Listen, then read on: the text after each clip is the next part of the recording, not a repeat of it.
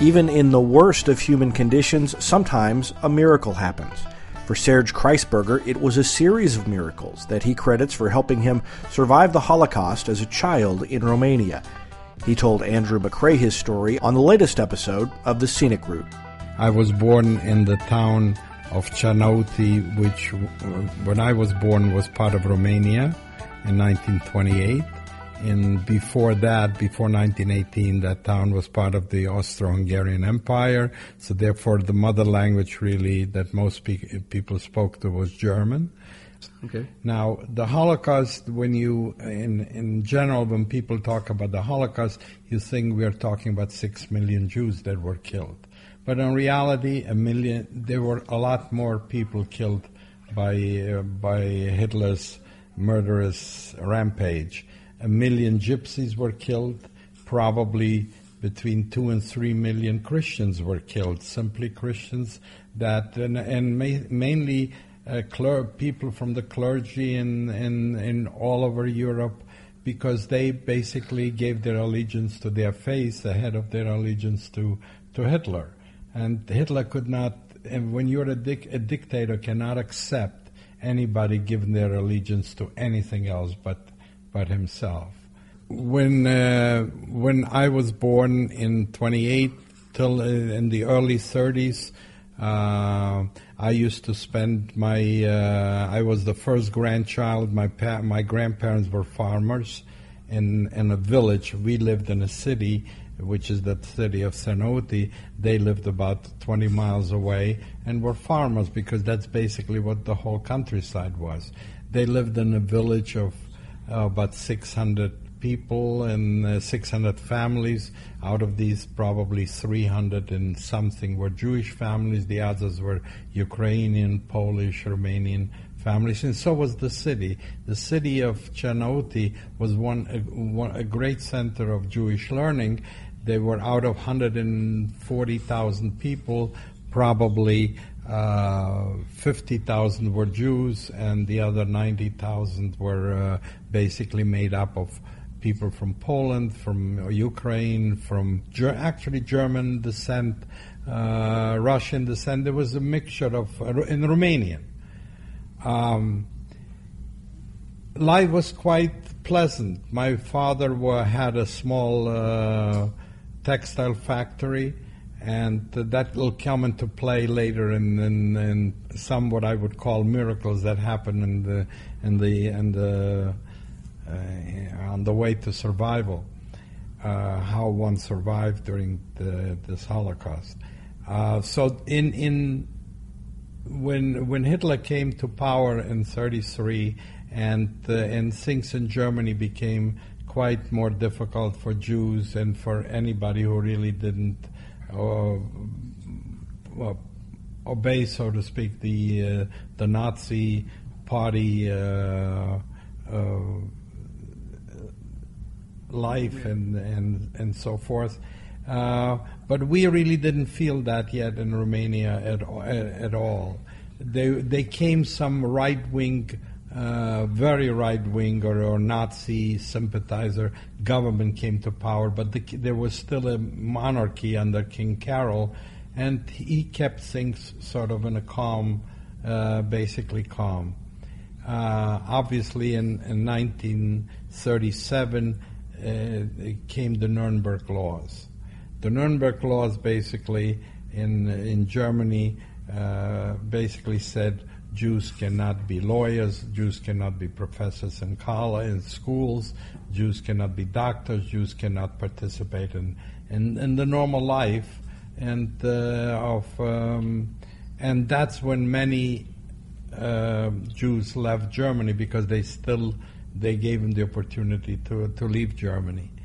And slowly these kind of laws started to trickle down all over Europe, where sympathizers of the Nazi regimes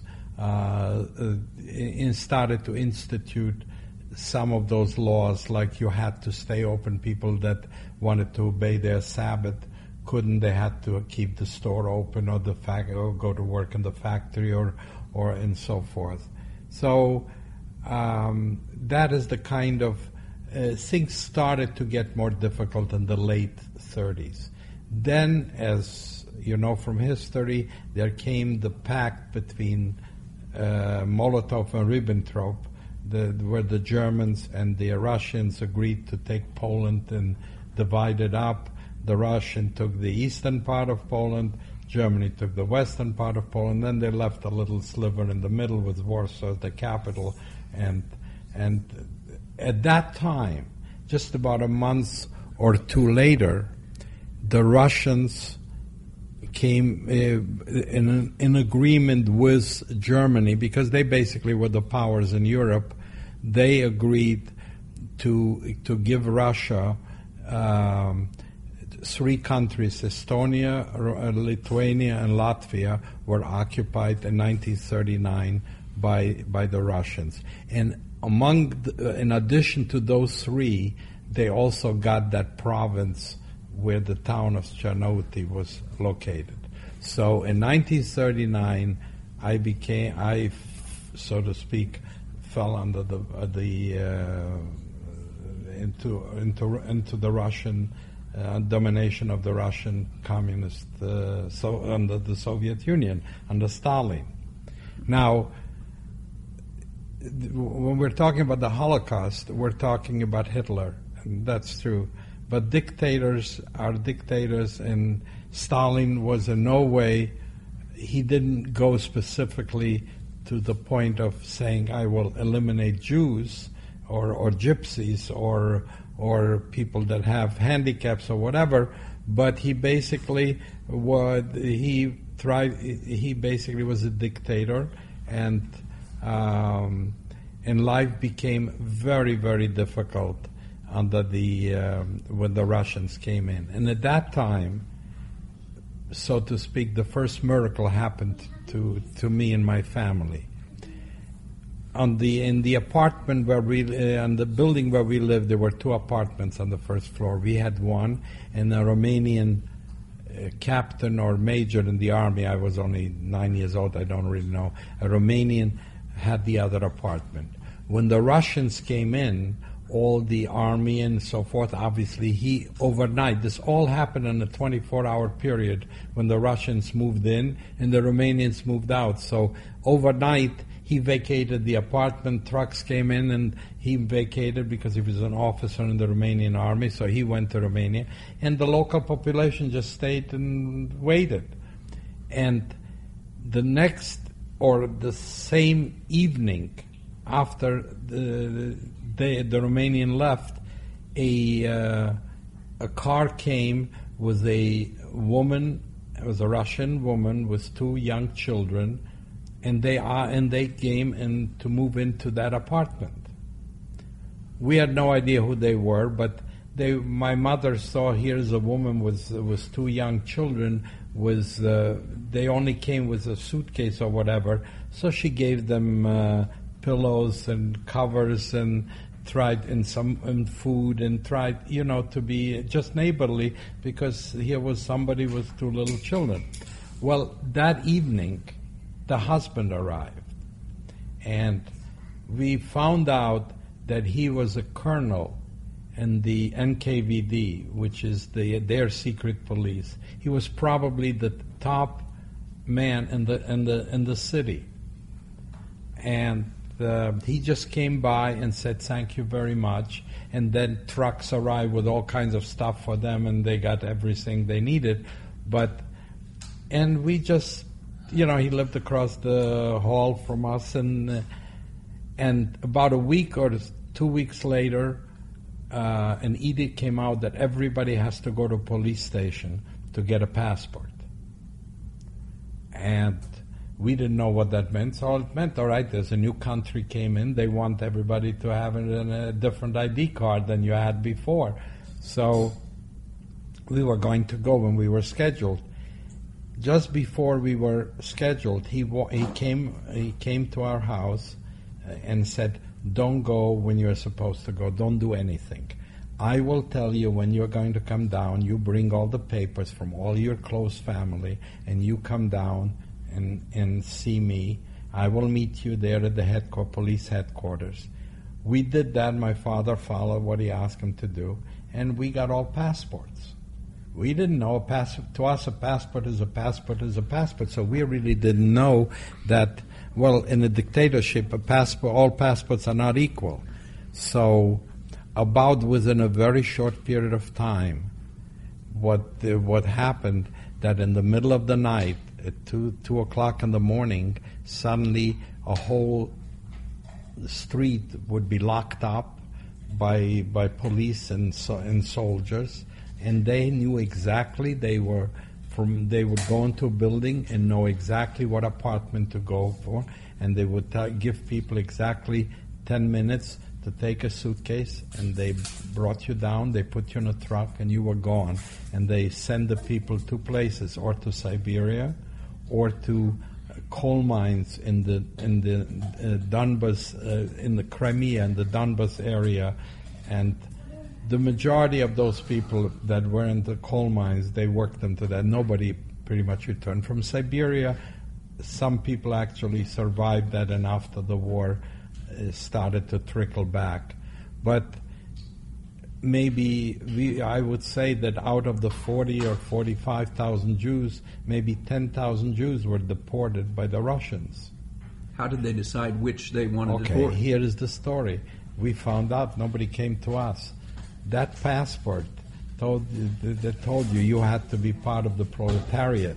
You had that passport if you were middle class, or you were upper middle class, or you were part of the intelligentsia, or part of the intellectual elite, or you were part of the religious elite.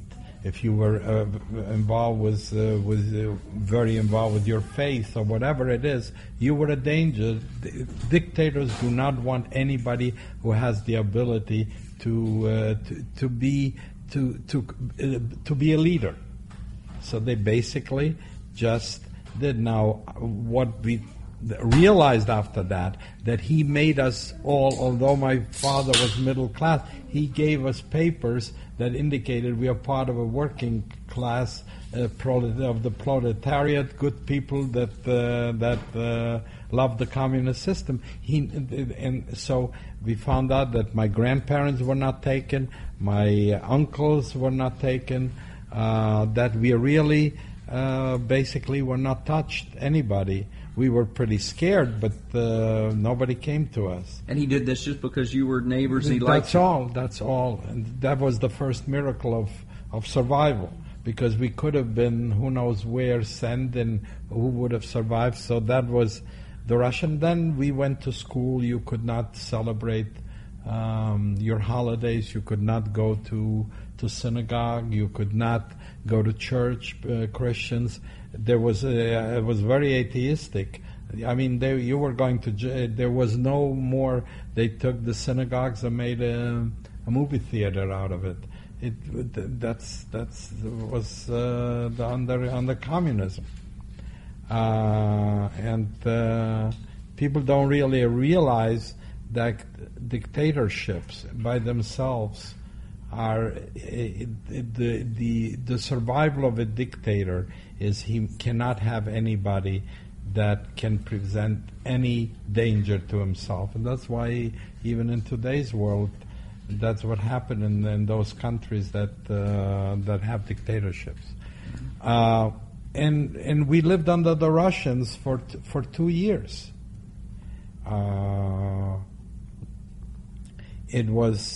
We all went to work.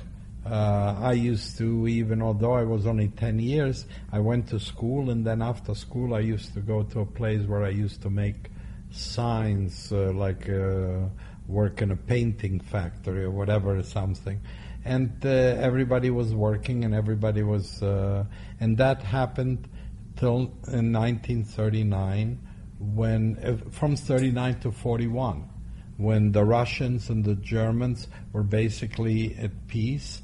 Meanwhile, in 39, obviously World War II started, because Germany occupied that part of Poland that was in World War II started.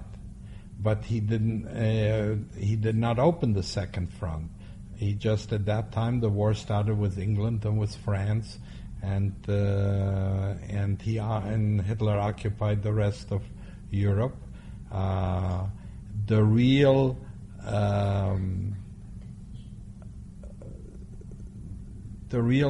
dangerous situation to the Jews started on that famous Kristallnacht, which was the night of the broken glass in October of 1930, in November of 1938, when Hitler gave order for all the synagogues to be burned down in Germany, and then when he opened the Dachau, the first concentration camp in Dachau. But that was still the atrocities, or the people died in Dachau, people were tortured and so forth, a certain amount of people, and it wasn't just Jews. He did that to any political enemies at the beginning. But what is interesting, that before that, the first victims of his basically insane belief of creating a super race, so to speak, were actually Germans themselves. Because what he did is he felt that he wanted to create a very perfect race. So any German woman under the age of 18 or 21, I don't remember which the case was, if they had any defect, be it physical or mental, they took and they sterilized them, because they did not want to procreate. They felt they wanted to procreate only from genetically perfect specimens. And there was actually a science that was developed at the time by the Nazis, where they used to measure the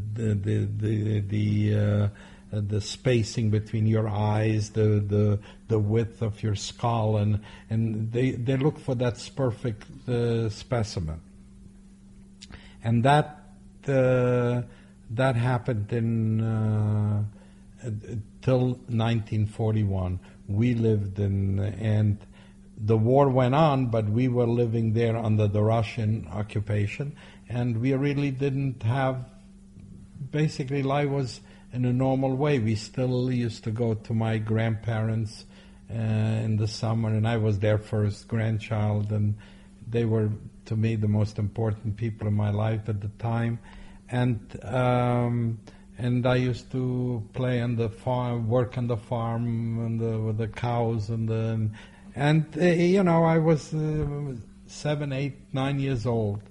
Then in 1941, when Hitler decided to attack Russia, that's when what happened very quickly, as you know, that at that time the Germans advanced very quickly towards into Russia, and at that time he established 6 what they call Sonderkommandos.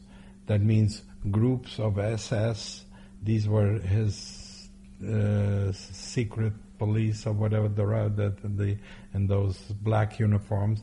And what they did, as they advanced, those groups of the German army was told, wherever they went into a town in Poland where there were 3 million Jews really living in Poland, and when they occupied, they took these and they put everybody in ghettos.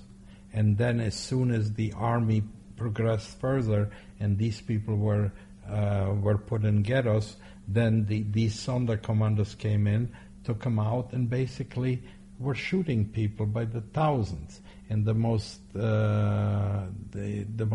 known places, Babi Yar, where they killed about 30,000 Jews in 2 days, where they brought them out from one of the I don't know which ghetto, it was Krakow or whatever, and that was in Belarus, and they took them by the groups, in groups of 5 or 10, they made him undress, go to the end of the ravine and shot him. And they filled up, and then they covered up the ravine. And few people were actually came out when they covered and left. They were still alive when they came out. So anyway, they killed approximately in Russia approximately 1.2 million Jews that way. But they realized, the Germans realized that they could not continue basically eradicating all the Jews as they go along, because that took a tremendous toll on the Germans themselves. I mean, when you have to shoot children and women and all day long, it just took a toll on and they said, we have to find, so to speak, a more humane way of killing the people. That would be more humane for their people. Now, that happened in general in Poland, in all over. What happened to us? They came immediately. The Russians went away. We were we were still in the town of Chernobyl, and the Germans came in. They came into the town, and they took about 200 of the most preeminent Jews, including the rabbi and the chief rabbi and many of the other dignitaries. Took them down to the river, which was the River Prut, shot those 200 people. They buried them in a mass grave, and they left. And the Romanians came in because that was part of Romania before. Now Romania became an ally of Germany, which probably was to some extent the biggest luck of the Jews, because the Germans really were not there to come and kill, because they didn't occupy Romania. While they occupied the rest of Europe, Romania was an ally. So Romania came in and occupied. Now, when we did not know what was happening, we didn't even know about, we found out later that these 200 people were taken down and killed. But what happened in our building, a Romanian civilian, we don't know what he was, a police or whatever, came with a few soldiers. They came and went from apartment to apartment and basically tried to take whatever they could. And my father actually had the foresight. He knew how the Romanians to some extent were going to react. So he put my mother's diamond engagement ring right in front in a cupboard. So the moment they will open something, they will see it. So the guy that was the civilian, as soon as he saw the ring, he took the ring and probably didn't want to share it with the rest of the group. So he said, "Oh, there's nothing here, let's go." And he left. And we closed the door, and just a little while later, there was a couple living downstairs in our building. We were on the first floor, as I told you. They lived downstairs. They had a little store, a little grocery store, and they lived in the back. And we heard the father screaming, running up the steps and knocking on doors and screaming. He had a 17-year-old daughter or a 16-year-old daughter that all these guys were gang raping. And they kicked him out, and there's nothing he could do. I mean, he was just looking for help. Now, what could anybody help him with? It was probably one of those memories that are the most vivid in my mind, the screams of a father in agony, and nobody could help him. And that's what it was. Now, a little bit later, we found out that my grandparents were shot. There were some in the village. There were a group of Nazi sympathizers. Now, there are pretty much factual now that we found out that the Germans parachuted just before the war started into all these villages, German also what you call members of that Sonderkommando, and they were in touch with those people, and they went and they basically killed all the Jews. Now, later, neighbors came, Ukrainian neighbors that were neighbors of my grandparents for all their life, came to town and told us that my grandfather was just about going to the where he was, water. We didn't have running water. They didn't have running water, so where he was going to get water from a well. As he was standing there by the well, they shot him, and my grandmother heard that. She ran out, they shot her, she fell on top of him, and that's basically what we found out. Now, just as an aside, I and my wife, we went there about 5 years later. We found the house, and I remembered enough to find the house and everything else. But the one thing, and we found a few people that were still survivors, old people that I used to know, that I used to play soccer with when we were 5, 6 years old, 7 years old in those days. I could get all the information I wanted except one thing. Where is the mass grave? They killed 330 Jews. Where are they? They had to bury him someplace in a mass grave. And that, nobody knew anything. We don't know, and I could never find that out. Because I wanted to go and just, make a prayer or put a stone or whatever, but I could never find that out. They were in a neighboring town to where you were? No. They were about 20 miles away. 20 miles, now, okay. That's what they did in all the villages in northern Romania. Now, were they 30 villages? I don't know, but probably they killed about 10,000 Jews. The villages were made, so to speak, Judenrein, which means empty of Jews, within a couple of days, as soon as the war started. Basically, they did the same job as the Sonderkommandos did in Babi Yar or in Poland or whatever, where they did that. Okay, that happened immediately. What they did about a week or two later, they took everybody in the city where we lived and put us into a ghetto, and we had to leave our apartment with just a few things, and they herded everybody into a small area, and you ended up with 20 people in a room, and immediately after that they started deportations. What they did, they started taking the Jews from the ghetto, and they were just marching them down to the railroad station, put them in cattle cars, and send them to the Ukraine to labor camps, not to death camps. They were not yet death camps in 41. That came a little bit later. So they send them just to working camps, labor camps, to what they call Transnistria, which means on the other side of the Dniester River.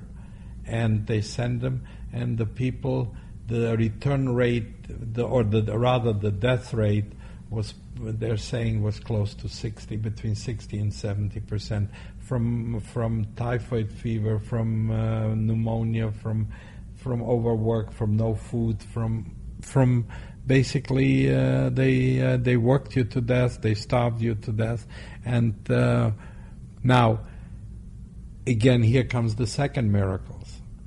For some reason, a Romanian person, they obviously expropriated everything from the Jews. So when there was still that small textile factory that my father had originally before the war, and the Romanian took possession of it. But he had no idea how to run that. He didn't know even how textile machines work. My father was obviously an expert and so forth. So he found us in the ghetto because he needed somebody to run that thing. And he basically told my father, I will give you basically your life, and you can stay in town, but you have to work for me. no salary, no money, no nothing, no food. You work for me and I'll give you basically, so you will not be deported to a labor camp, and with your family. And at that time, you needed workers, so he told them that you can pick, I will give you, you can have, I don't remember, I know that it was a very difficult thing for my father, because he told them, you can have 15 people or 25 people that I will protect, but you have to do all the work and these people will get nothing, I'll just give them their lives. So my father, you find yourself between picking the closest family or picking people you really need to work. So it was a very difficult choosing, sort of. So we lived in Romania, and probably I was probably the big breadwinner at the age of 10, because you could not, you were not allowed. You were wearing a Jewish yellow star, and when you walked out, and my father could go to the factory and from the factory. That's all he was allowed to work, and that was not really that far. Well, I basically was able to go all day long, because what they needed me, what I went and they hired young kids to go from building to building. They had courtyards. Most of the buildings in Europe and all, they had like courtyards. And I used to scream, anybody has copper pots, anybody wants to sell copper pots, because nobody had anything to, they needed it for the war effort. So when I bought a copper pot and for $1, I think the guy that I brought it to gave me a penny or whatever. So that was my big, and so we were able to buy some potatoes. The only thing it's really funny, but we were eating potatoes and chocolate. And that's a funny story, because we had, before the war, my father bought a big crate of chocolate, because we knew that chocolate doesn't spoil. It gets covered white and all that, but it does not spoil chocolate. So we had chocolate that we ate in potatoes. I mean, it's sort of funny, but that's life. We obviously, so we survived that part of the, and my father went to work. I went to work, and I had a brother that was 10 years, that was just born in 1937. So he was just 4 years old or 5 years old. And we lived under these conditions while the war was going on, and while these people, first you had the Sonderkommandos that killed the 1.2 million Jews and other non-desirables, gypsies, Polish priests, Polish, anybody who was sort of a danger to Hitler that he could not trust. And probably a lot of the in the intelligentsia in Poland, the army officers in Poland, because anybody who could be of any leadership capability against him, because they started the partisans. You know, the Russians had left over, and there were partisans that were fighting against the Germans in the back and behind the lines. So that is what happened but then they realized they cannot go ahead with, as I mentioned before, with this kind of killing system. It was just too difficult for everybody. So they had, obviously, that meeting in Germany at the Wannsee, I don't know if it was castle or whatever it was called, where the final solution was resolved. That's where Adolf Eichmann, where they came with the conclusion of creating gas chambers and crematoria, to where they could kill at a much higher rate and a much less impact on the German soldiers or population and so forth. So they created 6 death camps. The most notorious and the most famous was Auschwitz-Birkenau. And what they used to do, they used to go to France or Belgium or any other country, take all the Jews, put them in cattle cars, ride them around first for about 4 or 5 days, so them in heat or freezing weather, and a lot of the old and young and babies or whatever died in the train. Then they brought them to Birkenau or to Auschwitz, and they opened the train, and they had other Jews that were already there from before. They made them go and take out the dead people and take them to the crematoria to get immediately burned, and the others were taken out of the train, and that is where that famous selection process started. That Mengele is known, Dr. Mengele, from Auschwitz, that is so known, because basically what he was doing as they brought these people out of each train, he was pointing left or right. If he was pointing to the left, the person went to the left. They told him, oh, by the way, we're going to get you cleaned for working. And they told him, take off your clothes, we're taking you to the showers. And people didn't know any better. And they went into those showers, and the only thing that came out is not water, but the gas. And it took 15 minutes, and they were all dead. And then they opened the sink, let the gas come out, and then they took the Jewish workers to take them and took them from the gas chamber to the crematoria and burned them, because this was at 2,000 degrees or whatever these were running. And then the ashes were buried or whatever it is. And if you went to the right, if he pointed you to the right, that means you were still fit enough to be used for labor before you're going to get killed. So there are stories today which are by people that are still alive today, where a woman was actually, it just happened.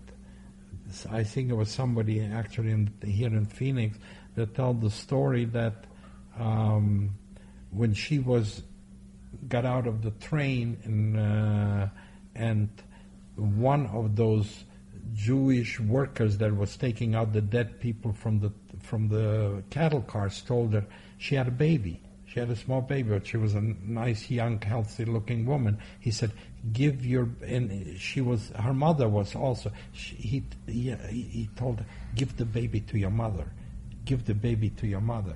And she didn't understand, why should I give the baby to your mother? But the mother understood and grabbed the baby. And he pointed her to the right. If you had a baby with you, you were going to the left. Because they so she lost her baby and her mother, but she survived the war. She was healthy enough to survive. So family, just to tell you, my father had 4 sisters that were married. 3 lived in Poland, 1 lived in Vienna. And from what my father tells me, I had 12 cousins from these 4 families. After the war, the only survivor was 1 cousin from all these people. From all my aunts and uncles, nobody survived the war in Poland or in the one cousin I actually found after the war. She was part of the Kindertransporten in 1939 or 1940. In 1939, just when the war started, they took 3,000 Jewish kids under the age of 18 and sent them to London. That was the only survivors out of Europe, from Austria.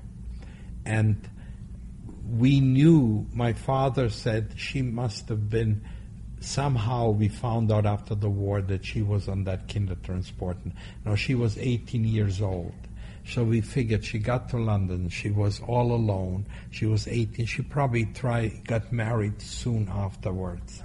So, and London has a very, now the war turned.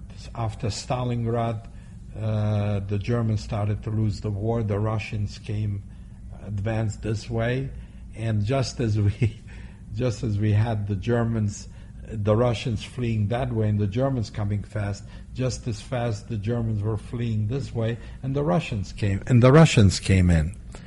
And when the Russians came in this time, they had a basic concept that if you survived the war, you probably were allied, you did something for the Germans, you were allied with the Germans. So they went, and what they did, they took all young people, even some of them that came back, that just returned from those labor camps, those 30% that survived the labor camp in Transnistria, the Jews. I had a cousin that survived that. I was 16, 17 years old. He was 21 or 22.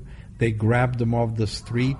They put him on a truck, and they used to send him as cannon fodder in front of the troops.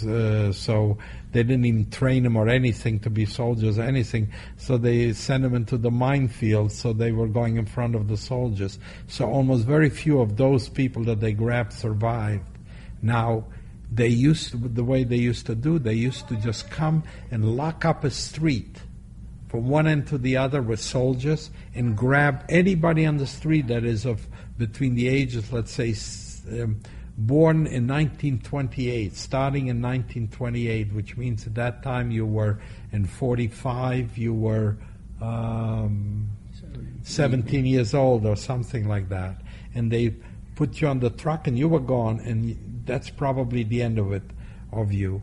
And I felt I used to wear short shorts and tried to look like I'm much younger.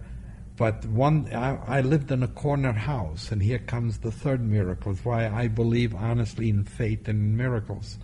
And here comes probably the most amazing miracle. I was living in a corner, my house where I live was a corner house. They had closed up one side of the corner. The entrance to my house was on the other side. So I thought I can sneak into my house. Just as I was coming close to the door, that Russian soldier at the corner saw me and he pointed, "Come here." And I had no choice. I went there and he put me, and the lieutenant came over, looked at me and said, "Get on the truck." And that was it. And I would have been disappeared. But I started screaming. I was at my house. I started screaming, "Mother, mother, mother, mother." And a neighbor heard me scream, told my mother. My mother came out on the balcony, which was on the other side. And just before they were putting me on the truck, which was right under the balcony, I says, "Bring down the passport." And here is the miracle. When they gave me that passport that Russian colonel gave us 3 years earlier, in 1939, when we got that passport, they made a mistake. Instead of saying I was born in 28, they put 1929. They made me a year earlier. And the one thing about a dictatorship, everybody's afraid of a dictator. When they say you shall take from 1928, nobody will take somebody in 1929. That lieutenant was just as afraid to take. So they took me off the truck because she ran down with the passport, showed them I'm 1929. They took me off the truck. That would have been the end. They took me off the truck. So that is also one of those miracles how I survived. And after that, we were. The one thing we knew, we didn't want to go through another Russian being with the communists. We already knew what they are.